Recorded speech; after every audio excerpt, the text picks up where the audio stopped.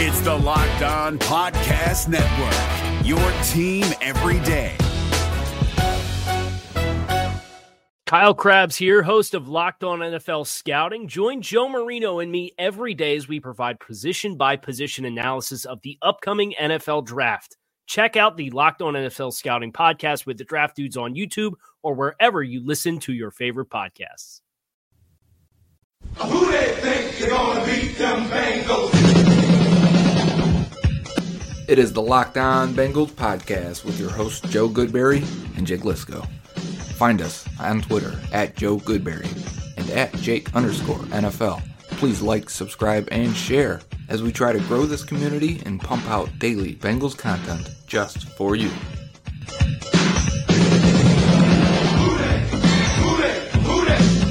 they think they're gonna beat them Bengals? Where they play in the jungle. I'm ready to roll. Who they think they're gonna beat them Bengals? Where they play in the jungle. I'm ready to roll. What up, Bengals fans, and welcome to another episode of the Locked On Bengals podcast. Joe Burrow, Dan Patrick remains in the national chatter today. We'll catch you up on the latest there. And then we've got a special guest from Rotoworld and Football Outsiders. He specializes in QBs. His name is Derrik Klassen. He'll be joining us for at least a second segment, probably the third segment as well. He has done some detailed charting of all the college quarterback prospects, so we'll get his thoughts on Joe Burrow. We'll probably talk a little bit about Justin Herbert and Tua Tagovailoa too, just because. We're going to talk about quarterbacks. We got the quarterback guy. But first, let's get into these latest former Bengals, media members, what have you, talking about Joe Burrow and all this speculation that really doesn't matter at all, but it's what people are talking about, so let's just get into it. It stays in the news, Joe. Dan Patrick today has on Dave Parker from the Cincinnati Enquirer to talk about his comments from yesterday's Dan Patrick show. Dan Patrick is the one really driving this, right? You get comments from Paul Dehner Jr. today, and then we have a text to Fox 19's Jeremy Rao from Jimmy Burrow, Joe's dad, saying he's not sure where this information is coming from, that Joe might not want to go number one. We, being the Burrow family, are excited. Joe has put himself in a position to be considered a high possible draft choice. And it feels like we've gone through this cycle before, right? It was speculation about 2 or 3 weeks ago, and then Jimmy Burrow coming out and saying, oh, no, they'd love to, travel 2.5 hours to go see his son play in Cincinnati. And then now we don't know if that's coming. Is he speaking for Joe Burrow? Is he speaking on behalf of him? Or is he just speaking as a father himself? Which I guess could be a mix of all that, because Joe Burrow really can't say right now, oh, yeah, I want to go to the Bengals and Bengals only, number one. I'm happy to be there, yada, yada, because we're not at that step yet in the process. I think we're still a few weeks away at the very least until we get to the scouting combine to where the Bengals will formally meet with Joe Burrow in an NFL setting. And so, from there we're spinning in circles. But I do think it was noteworthy that Hugh Jackson went on with Pat McAfee and said, yeah, the Bengals should take Joe Burrow, and he's going to change the landscape of the Cincinnati Bengals, really recognizing how good of a prospect this is. I believe he actually said it's the best he's seen a college football player play quarterback in a long time, and saying he was basically perfect throughout the year. I mean, that tells you what an NFL coach sees in Joe Burrow playing at LSU. For all of his pitfalls, I guess you could say, Hugh Jackson, excellent offensive coordinator for the Cincinnati Bengals, excellent position coach for the Cincinnati Bengals. He had some issues as a head coach in Cleveland, but honestly, who hasn't?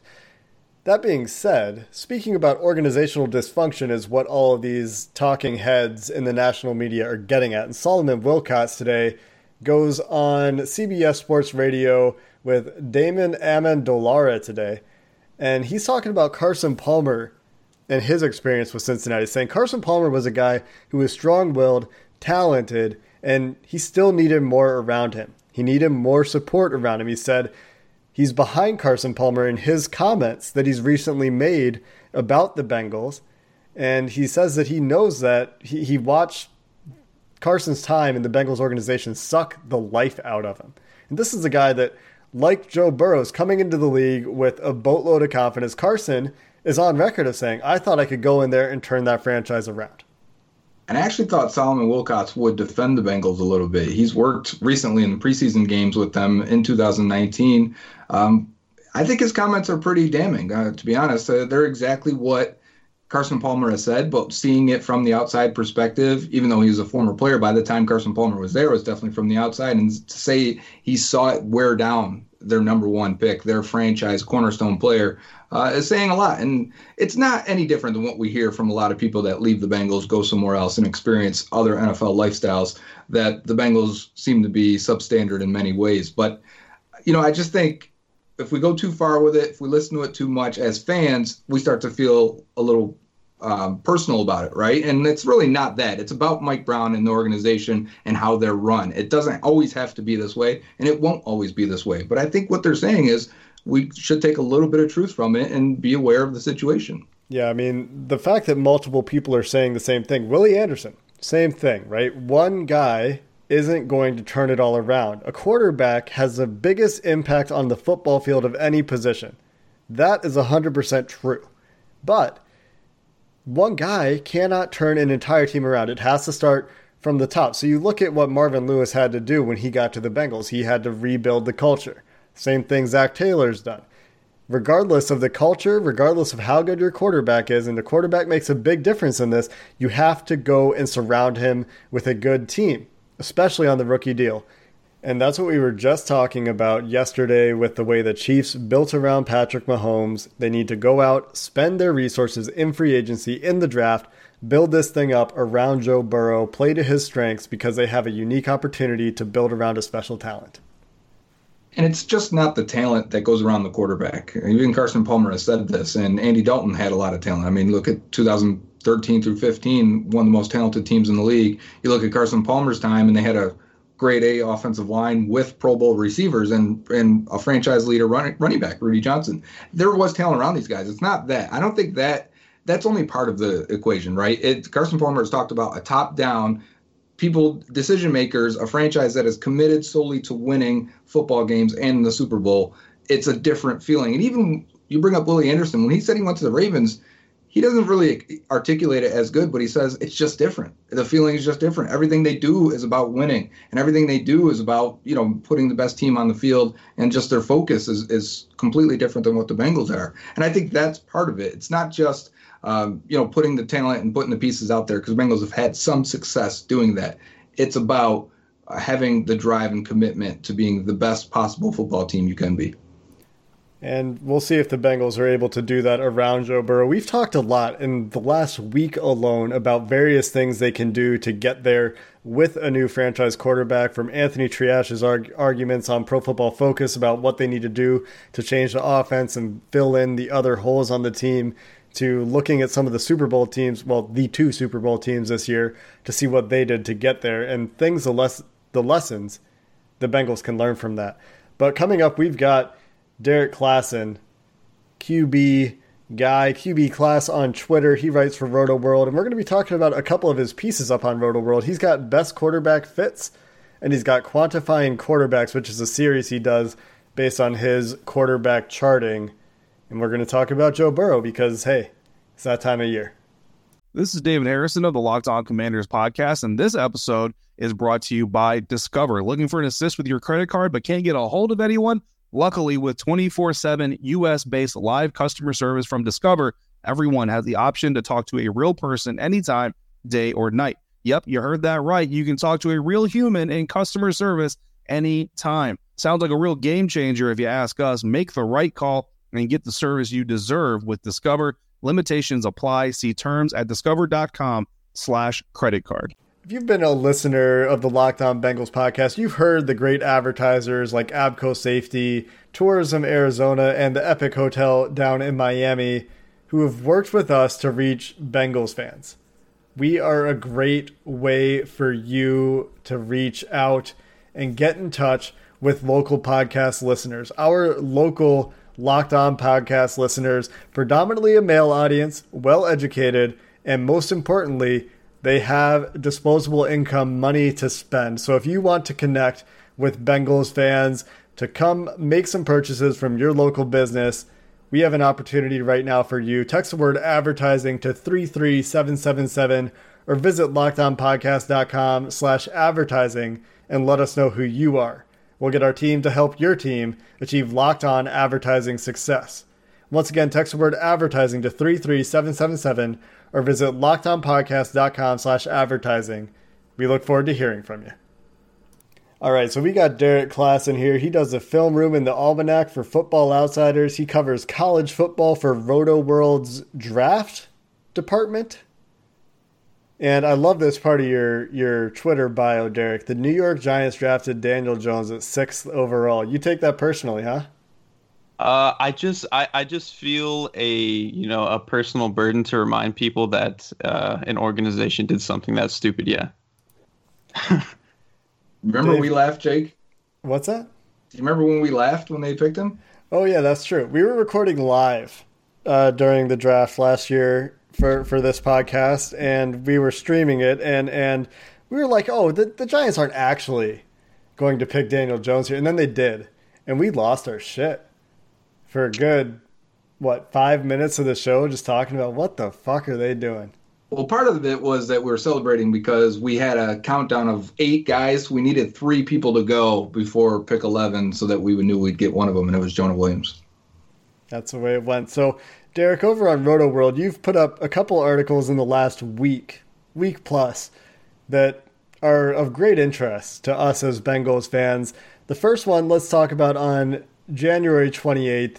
And you can tell us a little bit about your process for this too, and what the genesis of this project was. But you've been doing this quantifying quarterbacks project. And how long have you been doing it? Let's start there. I want to say the first year I did it was in 2016. I at least that's as far back as I can find all of my charting. Because it was the class with, Jared Goff, Carson Wentz, Paxton Lynch. It was that class. So I've been doing it since then, and I've developed it a little bit over the years, but for the most part, like the general shell is the same, and I fill out probably like 20 or so different boxes for each play, just kind of depending on, what information is pertinent or not.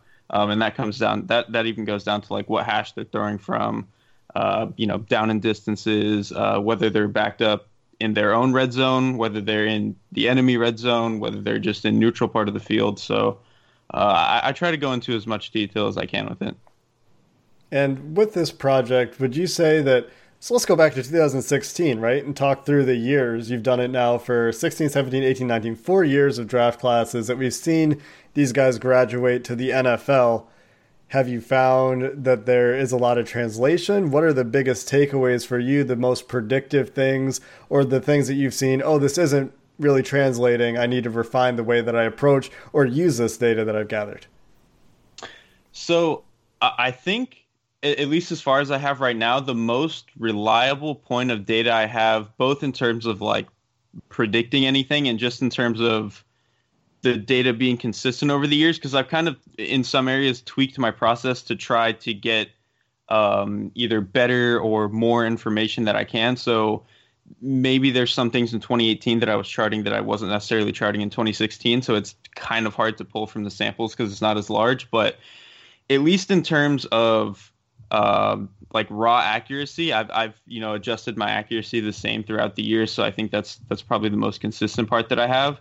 And that's probably the most predictive. And it's not predictive in the sense that if you are, the third best I've ever had in my database or whatever, that you're going to be a star. It's not necessarily that if you're super accurate all the time that you're going to be great, but it's more so that there's kind of a bar that if you can't hit it, you're probably bad. And that bar is around like 65% adjusted accuracy. And if you can't clear that bar, it's very rare, at least in my database, that you're going to be any good. Like the best examples of guys who were under that and have been good is probably like, Jacoby Brissett has had some success. Josh Allen, you can argue, has had some success.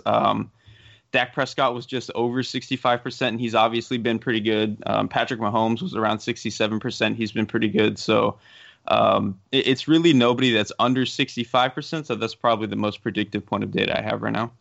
So would you say accuracy is your number one maybe your number one data point, but also with your eyes when you watch on film, would you say accuracy above all, or how do you start to, rank the attributes for a quarterback? Yes and no, because I mean, obviously you want any quarterback to show the ability that, he can put passes where they need to be. But I think a lot of accuracy also comes down to whether you're doing a lot of the right things before you end up even throwing the ball. And I think that can be a problem for many different quarterbacks. Like, I think that was kind of the problem, at least for me, with Dak Prescott at Mississippi State, was like I didn't feel like his process was all that good. And he was a decently accurate thrower, but I didn't feel like his process was all that good. And I think that kind of slipped into his ability to throw accurate passes. Nathan Peterman is another example. I think if you just stick Nathan Peterman in a clean pocket, he's plenty accurate for an NFL quarterback. It's just everything that he's doing up until then is such a disaster that he's not actually getting himself into points where he can throw accurate passes. And so I think it's not so much, the sheer ball placement. It's some of the things that can lead to your accuracy score that I think are important. And for example, because my adjusted accuracy score is depth adjusted, if you're, say, maybe just average throwing in the 1 to 10 yard area, but you're an absolute killer in the intermediate to deep area, your adjusted accuracy score is going to be significantly higher than your, raw completion percentage or your raw accuracy score. So I think things like that can kind of change the way that it's, the way that it comes out. So let's shift gears here and talk a little bit more specifically about what you found with Joe Burrow. I've read this piece. This is over on Rotoworld, quantifying quarterbacks, LSU quarterback Joe Burrow. You can go search that on Google or probably find it somewhere in Derrik's tweet history on his timeline. But the biggest thing that stands out to me, adjusted accuracy we're just talking about, has to be 65 or better overall, right? And for Burrow, it's at 78.43%.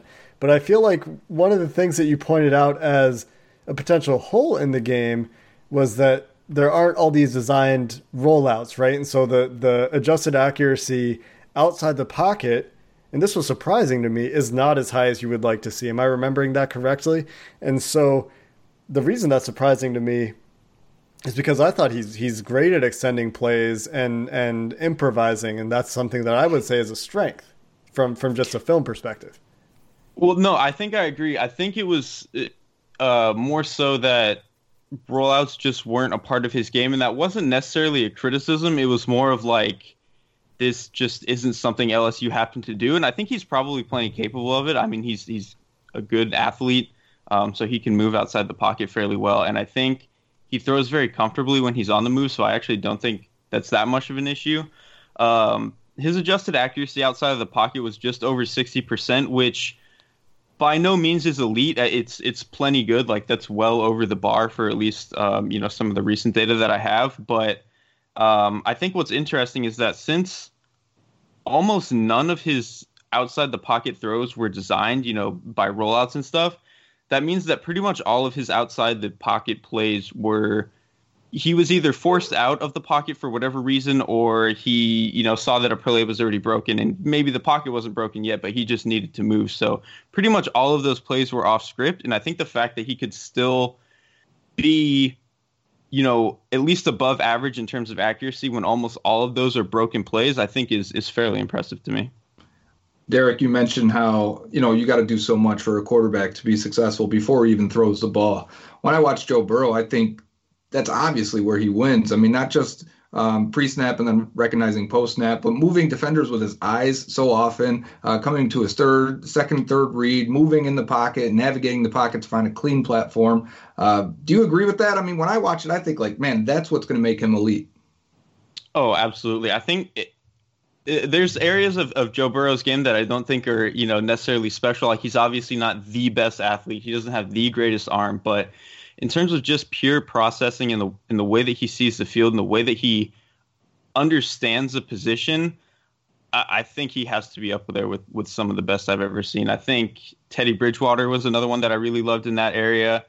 Last year, I really liked Dwayne Haskins for a lot of those reasons. And I actually didn't scout back to the Andrew Luck class. I wasn't, doing this kind of work at the time, but I've gone back to look at Andrew Luck at Stanford, and I think you can kind of see a lot of those same mental strengths in Joe Burrow's game. And I think you're right. Like, Joe Burrow does, it's not just that, he's not throwing directly at linebackers and making silly mistakes or anything like that. He really doesn't do any of that. It's just that it seems like in his play, there's such a ridiculous rate of, like, if you're watching the film and say, you pause a play 1.5 seconds in and you can say, okay, this guy's going to be open, with 100% certainty that Joe Burrow also knows that and he's going to hit it. Whereas I think with a lot of other quarterbacks, you might have, 90%, certainty, even for really good quarterbacks, but they might have some of these misses. It just doesn't seem like Joe Burrow has those lapses in his game. And if he does, they're incredibly rare. Yeah, I think that is a great point. And it's funny that you mentioned Andrew Luck when you talk about the way he processes, because just today, I think Matt Miller from Bleacher Report put a list of his QB comparisons on Twitter, and I was very surprised to see, and this is stylistically, not necessarily all the strengths and weaknesses, but he has Andrew Luck as a comp for Burrow, and I think there are some pretty significant differences right in arm strength there that differentiate those guys. But maybe in terms of style and processing, there's enough to draw that comparison. Let's touch on one last note, though, from your quantifying quarterbacks piece, and that's the 3rd and 4th down conversion rate. That is the one thing here where you say, this isn't very good. This is, worse than Tyree Jackson, Brett Rippey, and Will Grier last year. So what do we take away from this? Is this a sample size issue potentially, or is this something that is a little bit deeper than that? See, that's a great question, because that's something I actually want to go back now and look more into. Like, when I was going through my initial, study and charting of Joe Burrow, it didn't feel like in the moment that he had issues on 3rd down. And I don't think he's necessarily terrible on 3rd downs or anything. I don't like his conversion rate isn't bad. It's just not impressive in any way. And so when an issue like this comes up, where I didn't have this concern at all in my mind when I was watching him, I think you could say maybe like, okay, he doesn't have a great arm, so maybe on 3rd and longs he's going to struggle. But I think in an overall general sense, I wasn't really worried. And so I think the value in the charting is actually that when it's all said and done, something like this crops up and I can be like, okay, well, this is not a concern I had at the time, but now maybe I can go back and maybe it'll change the way that I look at Burrow. So I actually want to end up doing like a cut up of, all of his 3rd downs, or maybe just, 3rd and 5 or more in specific, just to see like what exactly went wrong in these situations where he's not playing up to the same level that he does on a lot of the standard downs. And Derrik, you've got something else out right now with some perfect landing spots or ideal landing spots for these draft eligible quarterbacks coming up. We want to get to that right after this next break. Want to go see your Cincinnati Reds this spring during spring training? Well, Arizona is a great place to go, not only see baseball, but to see everything else. And if you go down there and go down for the Cactus League, they've got 10 stadiums, 15 MLB teams, 75-degree temperatures. All 10 stadiums are in the greater Phoenix area within 50 miles. Yeah, you can go down and see your Reds in Goodyear Park down there. Or maybe, we've talked about it before, you're into the craft beer. They've got Four Peaks, Angel's Trumpet Ale House, Goldwater Brewing Company, all known for great beer. Or maybe you're into hiking. Maybe you want to get out in the desert for the numerous national parks down there. Go up to the Grand Canyon. And if you do the canyon, make sure you bring enough water because it's the way back. Unlike most hikes, that's challenging. It's easy going down, hard coming up. Kind of the opposite of the Bengals. We had a hard time with this bad year, and we're going to come up next year. So go on down to Arizona. Take yourself a little spring break. Plan your getaway at visitarizona.com/springtraining. Hey guys, it's Joe Marino. Being around sports media and a fan of the Buffalo Bills for a lifetime has taught me that sometimes it's exploring the sliding doors moments and what-if scenarios in sports that can be the best part of the fan experience. What if the Seahawks let Marshawn run on the 1-yard line with the Super Bowl on the line? Or could a coin flip have landed Magic in Chicago, Michael in LA, and made Charles Barkley the first black president? Enter Wondery's newest sports show, Alternate Routes, a weekly leap into the sports multiverse with former SportsCenter anchors Trey Wingo and Kevin Frazier. Each week on the podcast, Trey and Kevin will pry open the sliding doors of a different what-if moment from the world of sports. In these alternate sports realities, dynasties will fall, legacies will change forever, and new GOATs will emerge. Follow Alternate Routes on the Wondery app or wherever you get your podcasts, and you can listen to Alternate Routes early and ad-free right now by joining Wondery Plus. We're here with Derrik Klassen, QB Class, one of my favorite follows on Twitter. And in terms of quarterback evaluation, Derrik, I feel like we're typically on the same page, and that's why I haven't blocked you yet, even though no. But you got another piece out here with the quarterback prospects from this class and who you think are ideal fits. Jake alluded to it earlier. You've got Justin Herbert as a good fit for the Cincinnati Bengals. I want to start there. Why did you pick Herbert and the Bengals? So, guys like Justin Herbert, I think the comparison for Justin Herbert is, I think Ryan Tannehill is like pretty apt. He's mostly a good athlete. He has an incredibly strong arm. I think he excels at play action for a few reasons. One, because he has a strong arm to throw like, those 11-plus yard throws, and he's not afraid to throw like a deep over into a closing window or anything like that. So I think he's perfect for a lot of these play action offenses, and I don't particularly love his work in a lot of other areas. Like when he has to do like a lot of standard drop back stuff, I have a little bit of issues with him.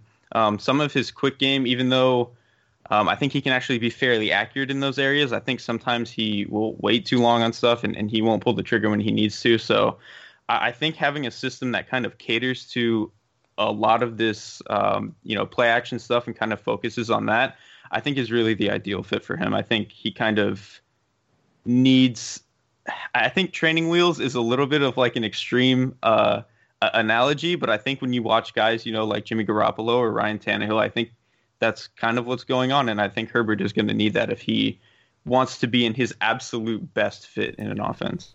It's interesting that you mentioned the play action stuff, because I think that Joe and I are of the opinion that the Bengals didn't use enough play action, and that was the one thing that didn't come over from Sean McVay's offense as much as we expected it to.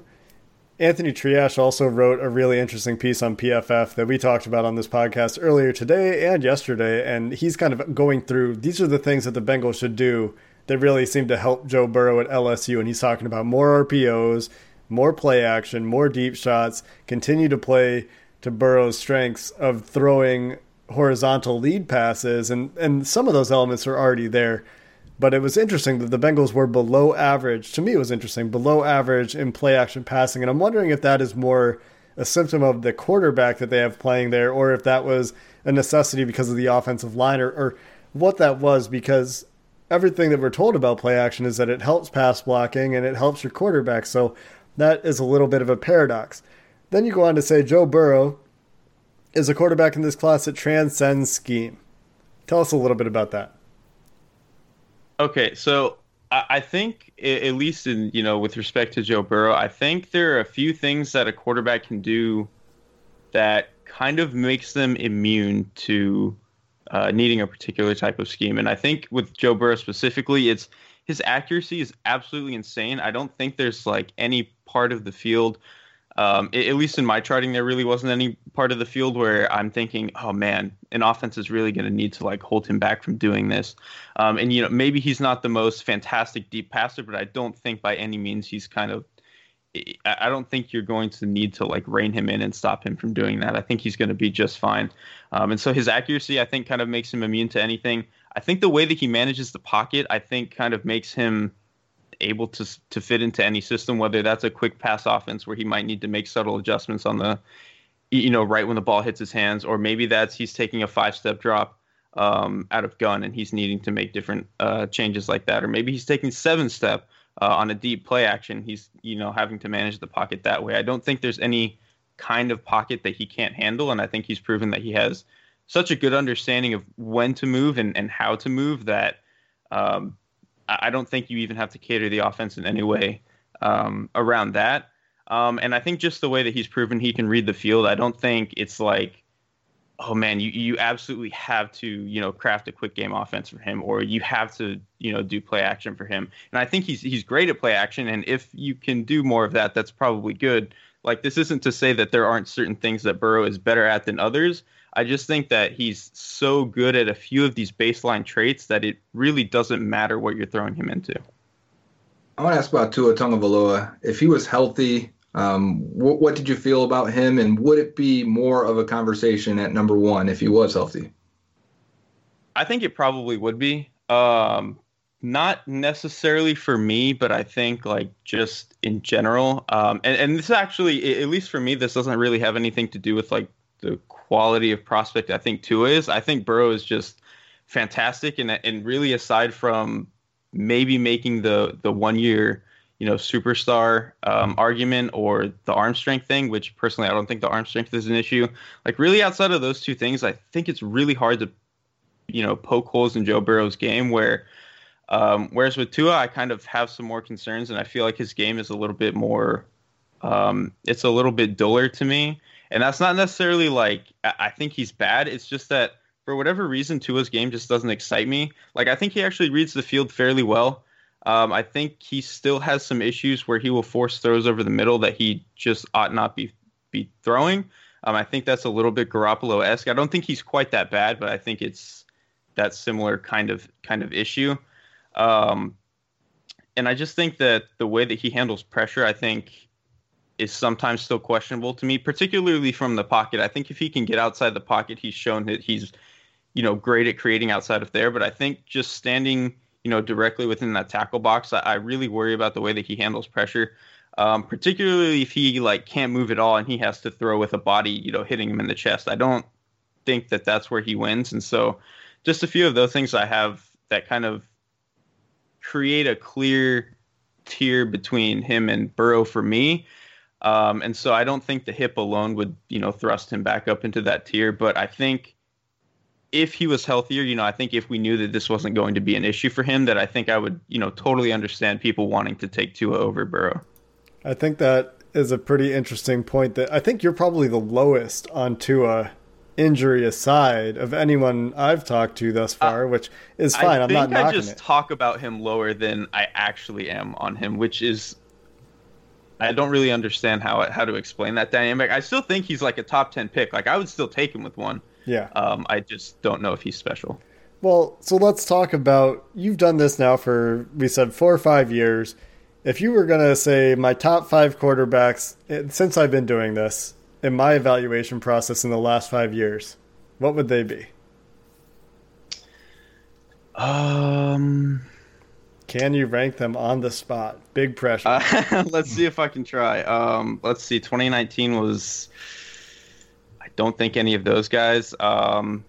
Just off the top of my head, probably like Lamar Jackson. This is not in any order. This is maybe just like a rough, top 5 or 6. Lamar Jackson, Baker Mayfield, Deshaun Watson, Deshaun Kaiser, unfortunately, Teddy Bridgewater, and Jameis Winston. Those are the guys who I can think of, at least, where I thought that they were clearly the upper echelon of their class. And so I don't know exactly how I would stack those guys up, but I think that's probably like the top-ish tier for me. So where would you slide Burrow in against those guys? I think if I sat down and thought about it, I would have a hard time not having him in the top 3 or so, I would imagine. I think I might have had man, it's tough. Because I don't think there's any of these guys that I listed where I very clearly think that they're better than Burrow. Yeah, I was going to say, I was also with you very high on Teddy. And I've looked at my grade on Teddy and looked at what I have a rough one for Joe Burrow right now. And I'm like, whew, those are actually pretty close there. And I had Teddy as a top 2 player in that class. I think they're pretty similar players too, or at least they have a lot of the same general, strengths and weaknesses. I think Burrow is probably a better creator, outside of the pocket, but I think I think generally they're like pretty close tier of prospects. Yeah. So there you have it. That is Derrik Klassen giving you his top, what we get, 6 quarterbacks in the last 5 years. And Jameis Winston, man, I must be remembering a totally different player, because I feel like I was not ever that excited for Jameis Winston, and I was really concerned about those interceptions. But hey, I clearly was a minority there. I think that a lot of people had him high and he went first. So who am I to say that I was right? Well, he might not get paid, so maybe you were. But I got Johnny Manziel very, very wrong. Derrik and I, we had our first interaction, I think, in the Johnny Manziel draft class, and I thought Johnny Manziel was... Man, I thought he was special. I thought he was a great creator. I knew nothing about his personality, but I thought on the football field it was going to work. It didn't work out for me there, so turns out none of us can be 100% all the time. But that's going to do it for this episode of the Locked On Bengals podcast. Hope you enjoyed this deep dive into some of the data that Derrik has collected over on Rotoworld. You can check it out and some of his evaluations and work for the last 5 years. Really like what he does. Find him on Twitter at QBClass with a K. Klass, and go check out his work on Rotoworld and Football Outsiders. Tomorrow we're back with the mailbag, so get your questions ready. We'll get back into that as we always do for the weekend. And until then, Bengals fans, have a good one.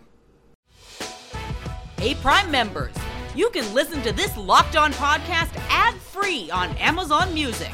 Download the Amazon Music app today. Is your team eliminated from the playoffs and in need of reinforcements? Maybe it's time for a rebuild, or maybe they're just a player or two away from taking home the Lombardi Trophy. Either way, join Keith Sanchez and Damian Parson for Mock Draft Monday on the Locked On NFL Draft Podcast. They'll tell you which college football stars your team will be taking in the 2024 NFL Draft. Check out Mock Draft Monday on the Locked On NFL Draft Podcast, part of the Locked On Podcast Network, your team every day.